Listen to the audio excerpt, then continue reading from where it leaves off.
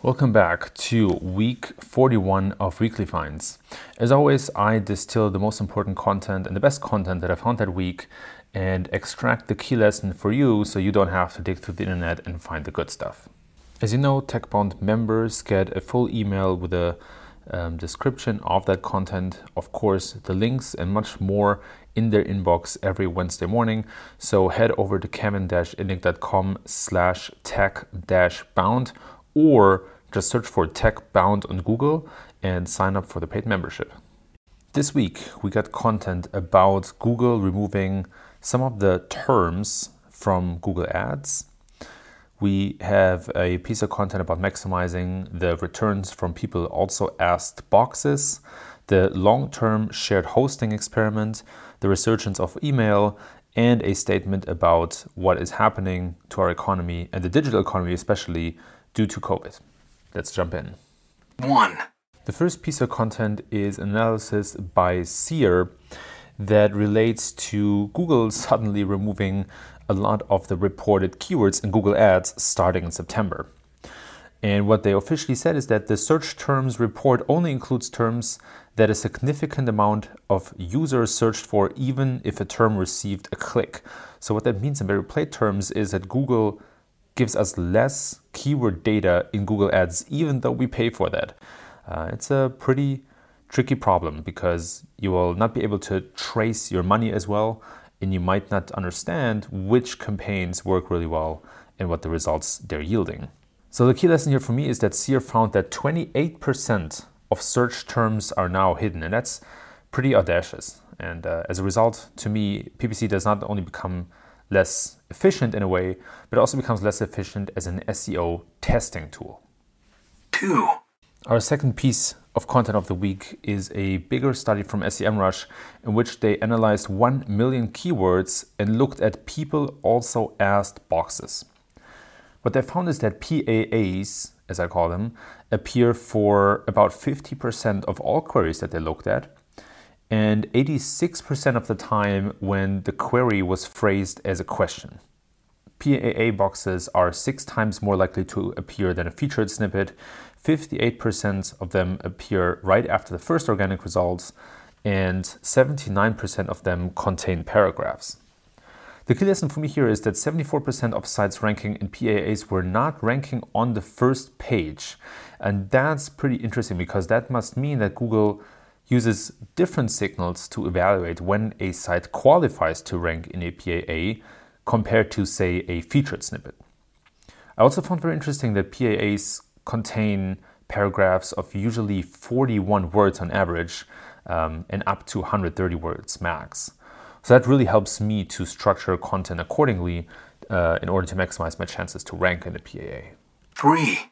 Number 3 is a really cool SEO experiment from the folks of Reboot, and it's called the Long-Term Shared Hosting Experiment. I need to explain a little bit, so bear with me. So generally, when it comes to hosting, you can either have a shared hosting or dedicated hosting experience. Shared hosting means that your site will be hosted on the same IP as other sites, and a dedicated server means that you have your own IP and you don't share it with anyone. Now, as you can think, when you share your IP with other sites, there is a chance that some of these sites might be spammy and that Google considers the IP that also accounts for your site to be spammy as well. And we call this bad neighborhood hosting. Now, most people don't pay enough attention to it, but the folks from Reboot started an experiment based on 20 clean domains where they parked 10 domains on a dedicated server, or different dedicated servers, better said, and 10 domains on shared servers with spammy sites. So what they did is they specifically scanned the DNSA records of those shared servers and looked for spammy sites with the help of Ahrefs and Majestics. And then they normalized the results for factors like speed, design, and content. They want to make sure that no other factors would distort the experiment. So it was very well set up. I'm a big fan of the methodology. And the key lesson for me is that, as you can think, sites that are hosted on shared servers rank worse than those on dedicated servers. Now, the impact wasn't super significant, but it was somewhat noticeable. 4, Our fourth piece of content of the week is called The Resurgence and Importance of Email Newsletters, and a collaboration study of Reuters Institute and the Oxford University. I'm very bullish on email and found some of these stats very, very interesting. So one example is that email usage varies across countries. In Belgium, for example, 28% of readers consume news via email. In the UK, it's only 9%. Email is an interesting format because subscribers use it to escape the information flood on the internet. And that's why, for example, a lot of the readers or subscribers of email newsletters and paid newsletters are above the age of 35. Email is also a really great retention channel because it builds a lot of loyalty and because you can address the receiver in a very intimate and private channel.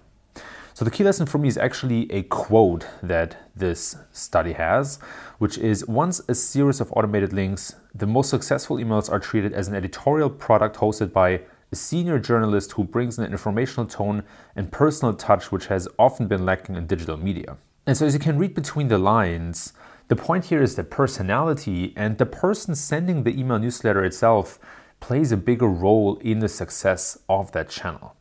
5, And then lastly, there is a really nice interview with Ben Evans, who is a former partner at A16Z and always brings really cool macro perspectives to the table. In this interview, he speaks, of course, about the impact of COVID on startups, and he mentions a couple of really cool points. One of them is that unbundling happens at a faster rate, and he mentions the example of TransferWise, which unbundles international money wiring. And because they're so focused on the aspect of specifically international money wiring, they are a much better alternative to banks that have to provide lots of different services. The second trend he mentions is that everything and everybody is now forced to do everything online. So figuring that out is not as straightforward in some sectors. And then the third interesting point that he makes is that we don't yet know what the new normal will look like. We're going through these multiple stages in COVID and lockdown. The first one being a big uncertainty, the second one having a somewhat rough idea of what will happen, and then the third one kind of designing and creating the new normal. So I found that very interesting. And the key lesson for me here is that COVID is a moment of realization that accelerates many trends instead of changing them. So we often say that, some industries and sectors are being kicked 10 years into the future now, and we need to figure out how to navigate that and how to react to that in the right way.